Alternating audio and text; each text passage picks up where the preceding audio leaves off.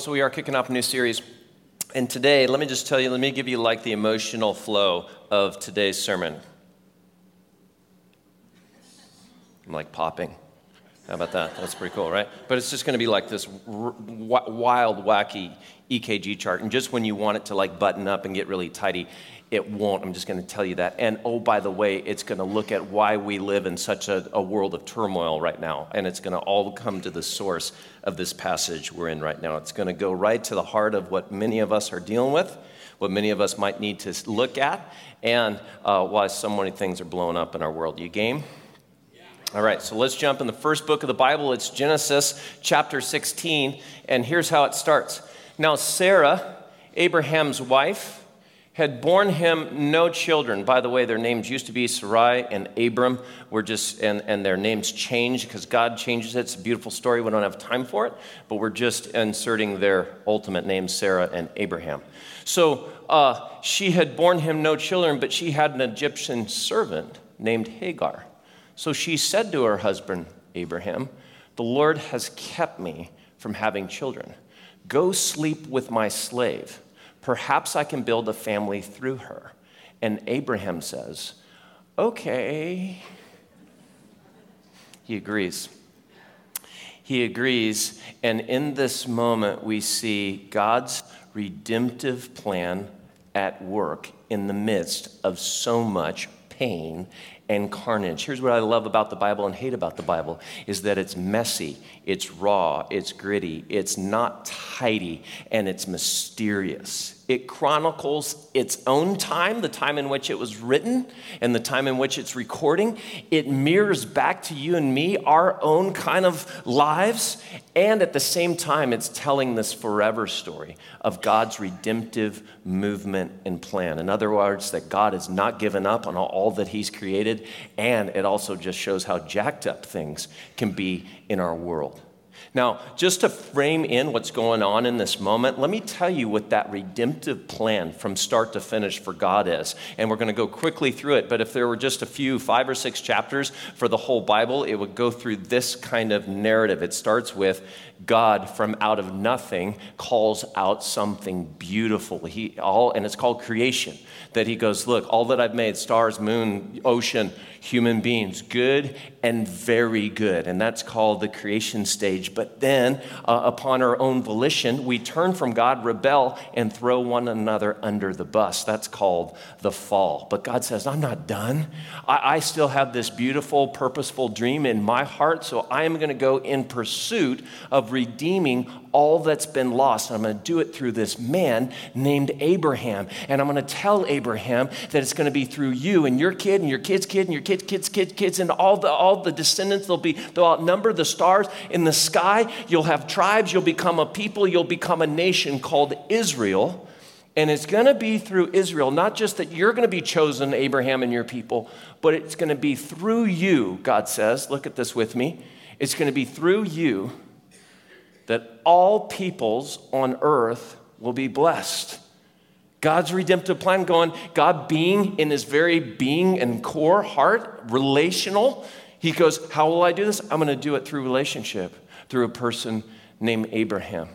And so through Abraham and his line come the prophets, come King David, and it's through David's line that comes this baby born in Bethlehem, Jesus, who's from Nazareth, who models for us what we believe about Jesus, that he's fully God, but he also shows us how to be fully human, the way that he lived, the way that he walked, the way that he breathed, the way that he did relationship, and the story as it unfolds to his death, to his resurrection, to his ascension. We call that the Easter season, and that's what we're celebrating, that Jesus in his life, death, and resurrection took on all of our sins, all of our penalties, and it's in him that we find forgiveness. It's in him that we find new life, but we still today experience brokenness, right?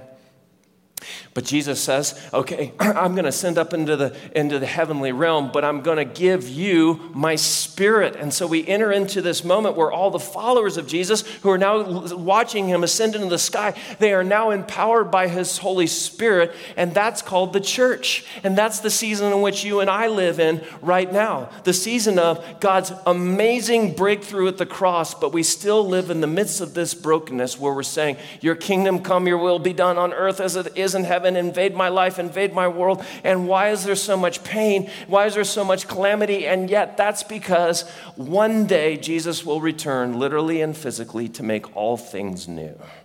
Where there'll be, the scriptures say, no more suffering, no more pain, not even any more death. And that's the moment that we await. We just call it the kingdom, when he comes and restores all things. There's the storyline: creation, fall, Israel, Jesus, church, kingdom. That's the story the Bible tells. That's God's redemptive plan for all creation, all that he called good and very good in the very beginning. He says, I will make good on it again. Now, why do we tell this story for this Sunday? Well, because it's right there where it says Israel, that all the promises and purposes of God are resting on Abraham and his wife Sarah. All the promises of God are sitting in her barren womb. Could you imagine the pressure? She's in her 80s. All these promises have been given to her husband, relayed to her.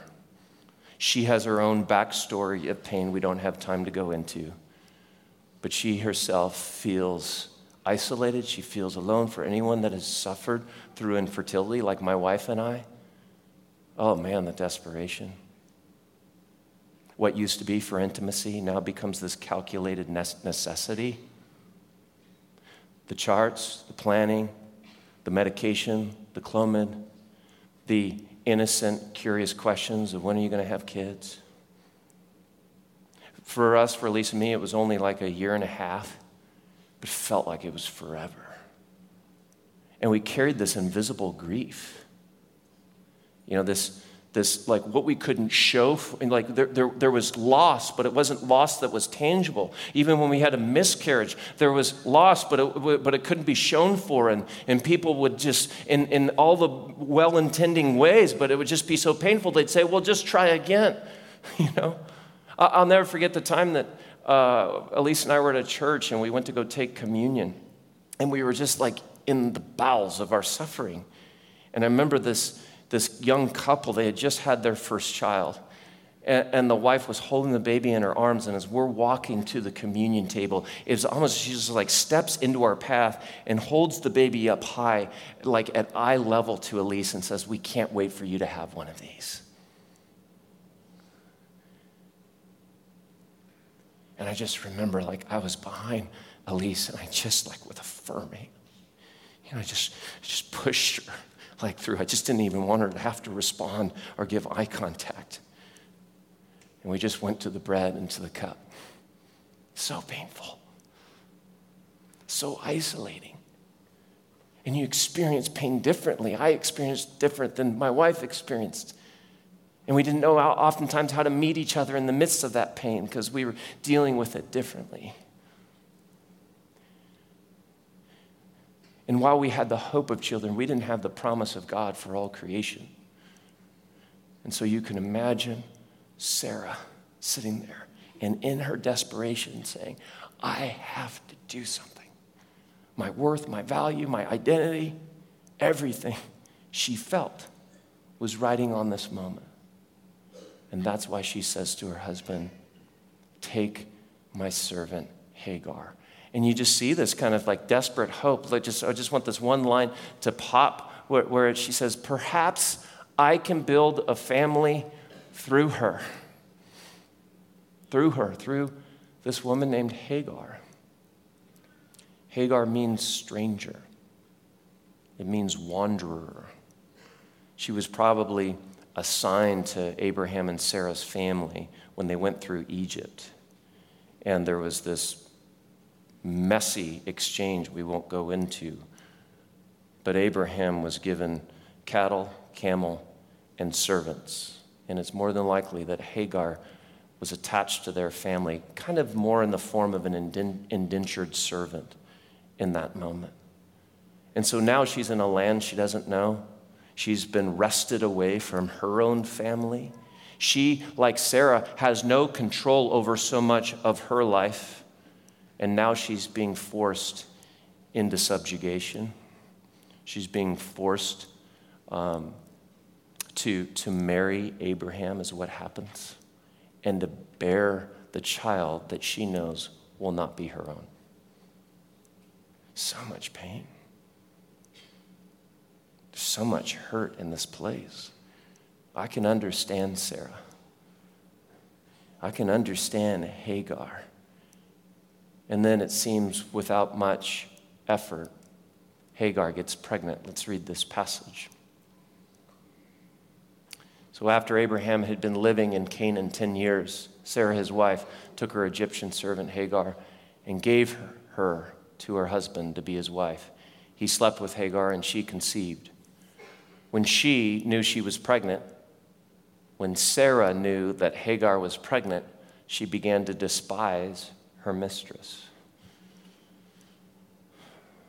I mean, can you just imagine what was going on between those two hurting women? I mean, the space in between them. I mean, all the years of infertility and pain in Sarah, and even though it's her idea, now she's looking at her maidservant, whose body is involuntarily do all that you do when you're pregnant in terms of nurture, all the resources of our body, and even externally, the caressing of the tummy and of the womb. You can just imagine the pain. For one woman, her name will be on that child's birth certificate. For the other, once that child is weaned, she'll probably never see it again.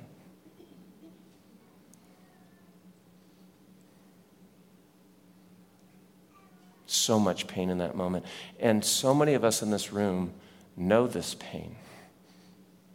If you're struggling with infertility, or if you've been in that place of infertility, the worst place you could be is at a park on Saturday on a beautiful spring afternoon like yesterday with all the strollers going by. The worst place you could ever get invited to is a baby shower of even if it's your best friend. Friendships, sisterhoods, all sorts of things just get destroyed in the moment when one woman has a pregnancy and a child and the other doesn't. And it's painful for both. For someone having that child, it's like, why can't you just celebrate with me? I get that you're in pain, but why can't you come to my baby shower? Why can't you celebrate? Why can't you just be happy for me? And if you're in that place of infertility, you're like, no, you don't get it. How could you possibly get it? It takes such a work of Jesus in a friendship like that, between two sisters like that, to turn to one another and just offer where you are, not where you're not. To say, I don't even know if I can explain this to you. I love you. I celebrate with you. And a part of me just is crushed inside. And so you ask for grace. You ask for forgiveness. You ask God to redeem that space. You offer yourself to the limit that you can, but maybe you need some boundaries to where you can't step any further in that relationship. Does that make sense? But in the midst of that pain, you don't ever say, this is where I will always be. Because that leads to feeling like a victim, that leads to being embittered. That leads to just pushing yourself further and further away into isolation. God doesn't want you to stay there. He doesn't want you to stay there. Because what goes unredeemed will then get transferred and it will spill out all sorts of places.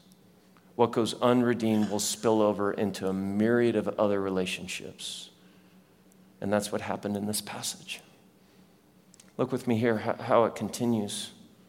Sarah begins to despise her mistress, and so she turns to Abraham And let's jump on a little bit here to the next slide, next few slides if we can. Then Sarah said to Abraham, "You are responsible for the wrong I am suffering." Interesting, huh? See some blame happening. Whose idea was it? Sarah, right? So now we understand her pain. We understand her hurt, but hurt people hurt people. If you knew the whole story of Sarah, she didn't, as best we can tell, she didn't have a choice in leaving her country and going on this journey with Abraham. She didn't have a choice. This is the part I've been trying to avoid telling you, but she didn't have a choice when Abraham said, "Hey, we're going through Egypt and the Pharaoh might find you attractive, so let's call you my sister." So that, and then if he wants you in his court as his wife, let's just say yes so that he doesn't kill me to keep you. And so she's forced into marriage with the Pharaoh until the Pharaoh finds out Abraham's cowardice and his deceit. She didn't have a choice in that. She had no control, presumably, over to leave her country, no control over her own marriage, and no control over her own womb. And so she took matters in her own hands. How many of us have done that in our lives? And then when it doesn't go well, and when you're not well in your heart, you blame others. And so what happens here, she turns to her husband, she blames him for the wrong she's suffering. "I put my servant in your arms, and now that she knows she is pregnant, she despises me. May the Lord judge between you and me." Now look at this moment for Abraham. So men, pay some attention here. Like men, this would be the time to start listening. I'm kidding. Kind of. Here, look at Abraham's response. "Your servant is in your hands. Do with her whatever you think best." Had an opportunity with about, 50 or 60 Heartland dudes at a bonfire Friday night, and we looked at this moment, at the passivity of Abraham. You know where that traces all the way back to? We all have it. What we talked about is having passivity blind spots. Like we could be like so awesomely proactive and aggressive and getting it after here, there, and there. But we all have these little categories in our life where we just soon not deal with it. Where we don't bring our great strength into this place, right? And I just see so much passivity in the midst of all of Abraham's greatness, right? He's one of the great heroes of our faith, but he's so dang human, isn't he? He's so dang human. Like we don't see him, and I just want to say to Abraham, like Abraham, engage with your wife. Lean in with her in her infertility. She's bearing this all along. Join with her in this place. When he's going through Egypt, I want to say, Abraham, man up. Because he literally gets cattle and camel and all this wealth in exchange for his wife that he feigned as his sister. I'm like, dude. And when his hurting wife comes to him and tries to hatch this plan B, why didn't he bring his great strength into this place? Look, this is not an issue of like strong women, like women shouldn't be as strong and take initiative. Like, no, the issue is passive men. That's the issue. And his great strength, whatever God had equipped him with in that moment to come alongside his wife and engage and enter in, he failed to do so. And now he's got this complete civil war going on in his home between his wife and maidservant. And he had another opportunity to lean in, to join his wife, and to protect somebody under his household of care. And he refused to do it. He washed his hands of it. Men, we all have these blind spots of passivity where your great strength is needed. Whatever that is, whatever the strength that God has given you something to offer in these moments, lean in, step up. And maybe it's your protective spirit. Maybe it's your wisdom. Maybe it's your humor. Maybe it's your compassion. Maybe it's I don't know what it is that God has given you, but would you see it and would you lean into it? Because if we don't, the chaos just gets worse. And that's what happened for Abraham. To the point where his heir is in the womb of his maidservant. And look with me here. she flees. Last two lines. Then Sarah mistreated Hagar. You know what the word for that is? Abused.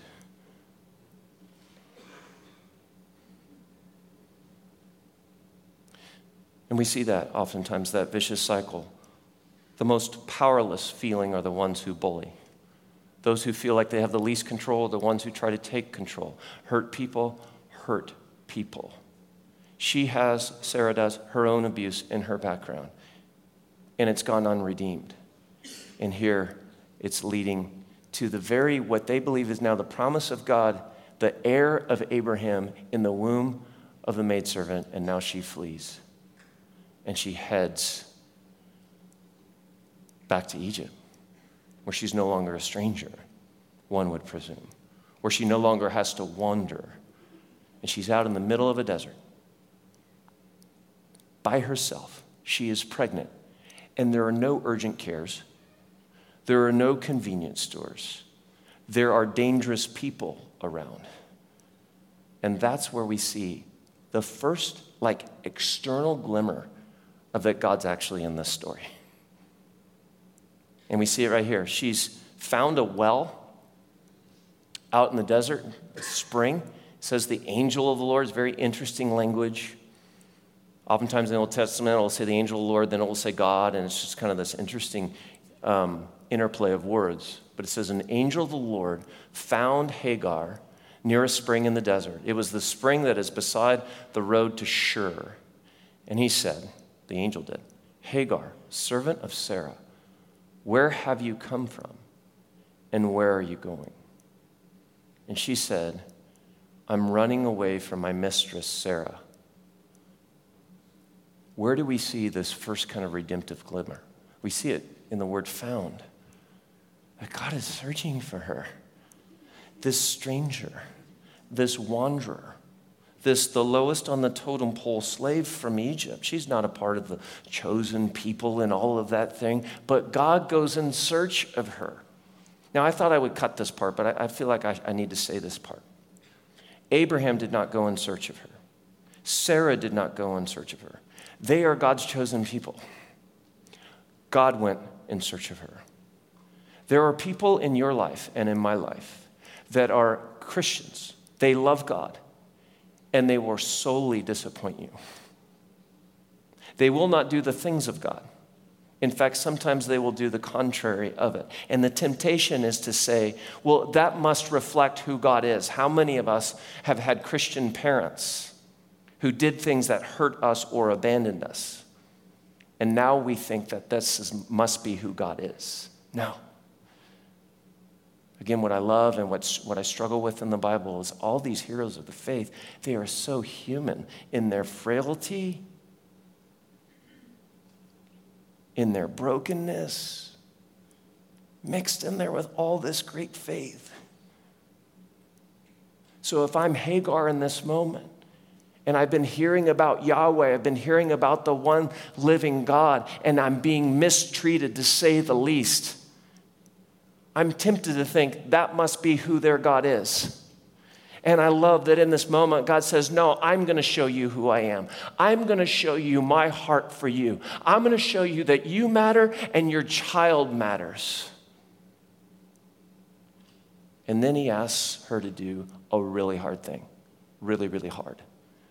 Look with me here. Then the angel of the Lord told her, go back to your mistress and submit to her. I want that story to take a totally different turn. Do you? I want God to say, let's introduce you to another family that will treat you well. Let's bring some Bedouin travelers to come alongside and care for you. I don't know what, but this idea of going back to where she has been mistreated can be a really dangerous thing, right? I mean, we'd never say that in a domestic violence situation, right? And if anyone would try to say something like that, we'd just go time out, time out, time out. See, in interpreting the Bible, what's called hermeneutics, there's this principle which is called historical exception. It goes like this. If crap happens in the Bible, doesn't mean it needs to happen to you. Let me say that again. If crap happens in the Bible, it doesn't mean that you should go do crap or that it should happen to you. Don't take a historical moment that the Bible in all of its beautiful honesty is capturing and say, well, then God must. Right? Does that make sense? Do I need to explain that anymore? Right? So God's not, like this is just one moment in time that we can't extrapolate to maybe your moment or my moment. The Bible would have to be a lot more clear on that circumstance. Now, here's the thing I want to do, but we can't. I want to try and explain to you why God would tell Hagar to go back. Everything within me as a teacher wants to give apology for it. You know what I mean? I want to give you speculation and conjecture as to why God in his benevolent plan would tell this maidservant to go back to where she's being abused. And I just can't. There's theories, and I could offer them to you, and they might kind of like go, okay, well, maybe, but here's the deal. This is just one of those moments where the sovereignty of God just collide with our human experience and the dissonance in between. Just his sovereignty of going, okay, I believe, I trust, I know that you're good, I know that you're trustworthy, God, but in this moment, there's just so much here that can't be resolved. I want to ask why, if I'm Hagar, why would you have me be born in a low Egyptian family such that I would actually be a slave to the Pharaoh, ultimately a slave to these foreigners where my name is stranger? Why? Why would I be mistreated? Why would I be forced into marriage to this man where I had no choice? And for all our attempts to try to tidy up this passage, here's what I think the danger is. The danger is that you and I, we all have our own why. Don't we? Some of us right now, we're carrying a why. And there can sometimes be answers in the midst of that. There can be helpful handles to hold on to. I mean, why was he taken from me so early? Why the miscarriage? Why my infertility? Why was I abandoned as a child? Why was my dad an alcoholic? Why did I have to make that decision? Why the divorce of my parents? I mean, we all have this humongous why. And I believe God can meet us in that place of pain. I believe God can offer us perspective in that place. But so many of us will have to take our whys like crosses to Calvary, that we won't get a full, complete, satisfying answer until kingdom come, until the day of resurrection. And to try to just make it tidy, actually I think can dismiss the why that you have in your heart. I believe you need to ask it. I believe you need people around you to process it. I believe you need to pray into it. But to try to fit it in this box does a disservice to you. It invalidates your pain. And I believe God meets you in the midst of it. So when I'm with somebody who's suffering and they look with me with just blazing red eyes and they say, Dan, why has this happened? I just keep my mouth shut. I just pray. I want you to hear from somebody. Her name is Cindy Jerome. Her pain is excruciating. You'll get to hear about it in a moment. You'll also see just a glimmer of God meeting her through the persistent, I don't know if I'll ever get an answer why I'm having to go through this. Let's take a look. Feeling that you've always been the lucky one in life, and then to realize that you're not. Realize that what you thought you had in a relationship wasn't special in your marriage and that you believed in. And so when that fell apart, the kids were definitely damaged. They were old enough to know what was going on, my son especially. Reese had surgeries, shoulder surgeries, and he was to have his 4th shoulder surgery the Wednesday after he died on a Saturday. And he lived with me at the time because he was recouping and also recouping from the prior surgeries. That meant medication. That meant Oxycontin. That meant Xanax, prescribed. So after 3 years of those medications, and we all know what's going on with opioids now, he had an overdose. He just didn't wake up.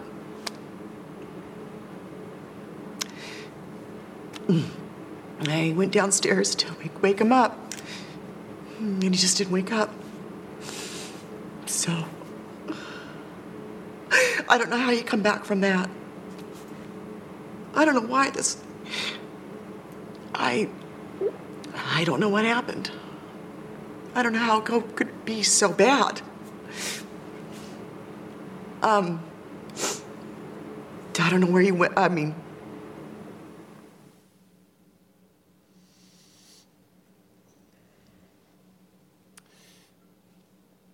that's someone sitting in the deep why, who doesn't need cookie cutter answers, who doesn't need a theologian to come frame it in for him, more than likely. But she needs a friend to sit with her. Be okay with her why. The why that won't ever go away. I said there was a glimmer of hope in that, and actually I forgot. That's the next video, which is next week. And Cindy's story we're going to hear throughout our Easter experience because it's a redemptive one. It's not an easy one, but it speaks to an empty grave. And for Hagar, in this moment, she goes back to Abraham and Sarah. And there's promise. The angel of the Lord offers a promise to her. We won't look at it for the sake of time. And that promise speaks of so much going on the world scale. And I'm sorry, I told you we'd go there. We're out of time to do that.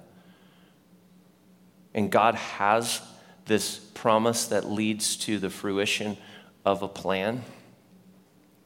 But I just want to pause for this moment. By the way, the child she's bearing, his name is Ishmael. And just as a little teaser, I encourage you can go to Genesis 21 and read more about him. Chapter 16 and 21. Because Ishmael and his clan become the ancestors of Muhammad and the nation of Islam and most of the Arab people. And what God says about them and the way God actually blesses Ishmael is fascinating. So I'll let you go look that up. Ishmael means hears. It means God hears. In the literal text, it's God hears your, I'm forgetting the word offhand, but it's God hears your pain, misery. God hears your misery. And you see this progression, don't you? By the way, I want to ask the band to come out. They're going to play a song for us that's been really meaningful for me. But God hears your misery. God has found her in the desert. And then Hagar, in this encounter, goes, oh my gosh, I'm a stranger, I'm a wanderer, but God, you see me, and I do want you to look with me here. Hagar gave this name to the Lord who spoke to her. You are the God who sees me. For she said, I have now seen the one who sees me. Could you imagine what that would have felt like to her? The living God. She literally took the well, the spring that she was by, and she called it Be'er La'ai Roy. It is still there between Kadesh and Bered. And it means that the well is named, I have now seen the one who sees me. So Hagar bore Abraham a son, and Abraham gave the name Ishmael to the son she had born. Abraham was 86-year-old when Hagar bore him Ishmael. You see this progression from God finds you. He goes in search of you. You matter to him. To God hears you, your deepest misery. To God sees you. And Elise and I, we have a dear friend as a part of our family who has lost all of her grandparents. She's single. She's in her young 30s. She's lost her father about 11 or 12 years ago, and just in the last 2 years, she lost her mom just to a painful, excruciating bone infection. And she was sharing with us around a family meal that this is her favorite story. And so I asked her name's Stacy. I said, Stacy, tell me why Hagar is your favorite story. And I thought it would be because God sees me and that's all I need. And you know what she said instead? She goes, I love that I've been found by him. I love that I've been heard by him. I love that I've been seen by him, but I want him to do something.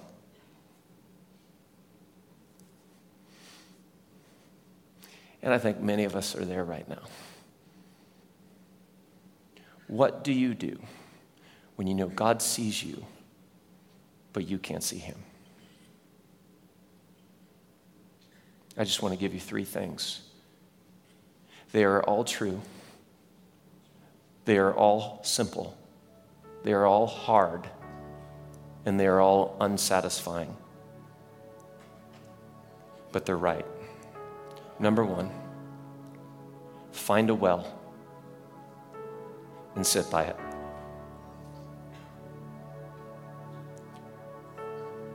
God meets you in these places. He comes alongside you in these places. He finds you in these places. He may not make sense of it all, but he has put springs of water. He has put wells of refreshment, of care. So find those wells because they're there.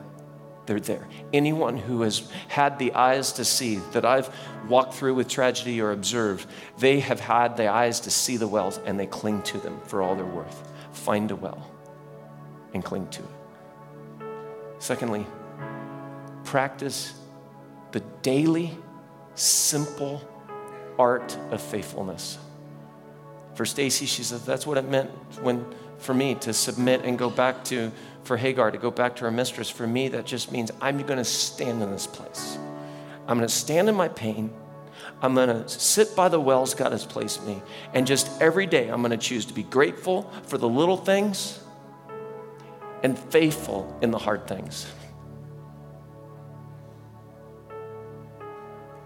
And each day remains hard and each day gets easier. And then I asked Stacy, what else do you do? And she said, I borrow the faith of others. I borrow the faith of others.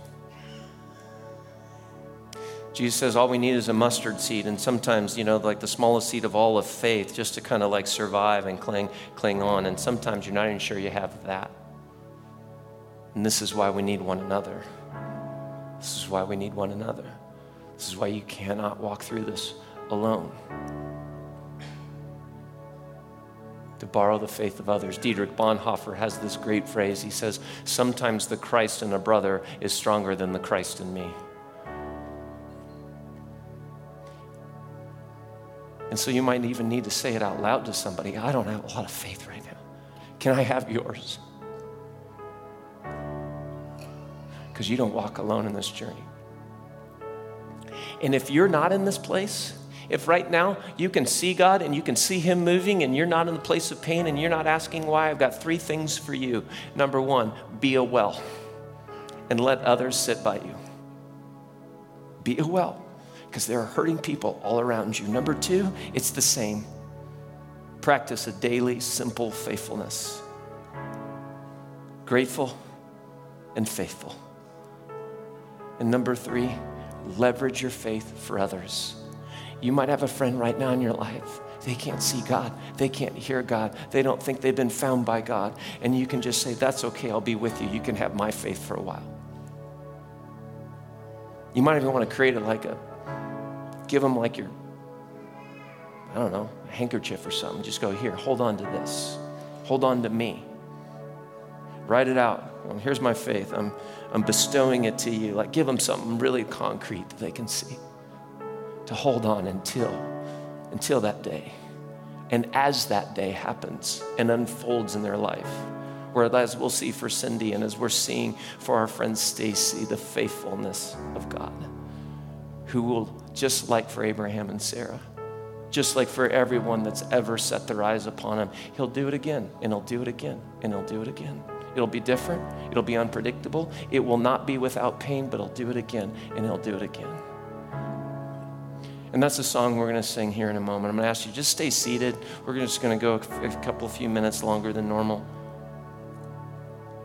But I know for me, I've just been asking this song to be true for us as a people of Heartland.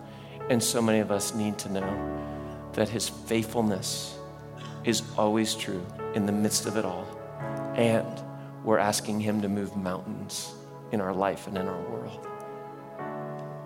And so, Father, we just pray for each one of us walking through what we are sojourning in, where we are in the desert right now.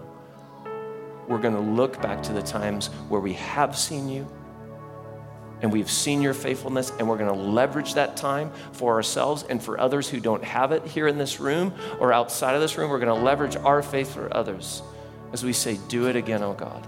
Uniquely, personally, and specifically, do it again, oh God. Come, Lord Jesus, come. Let's sing.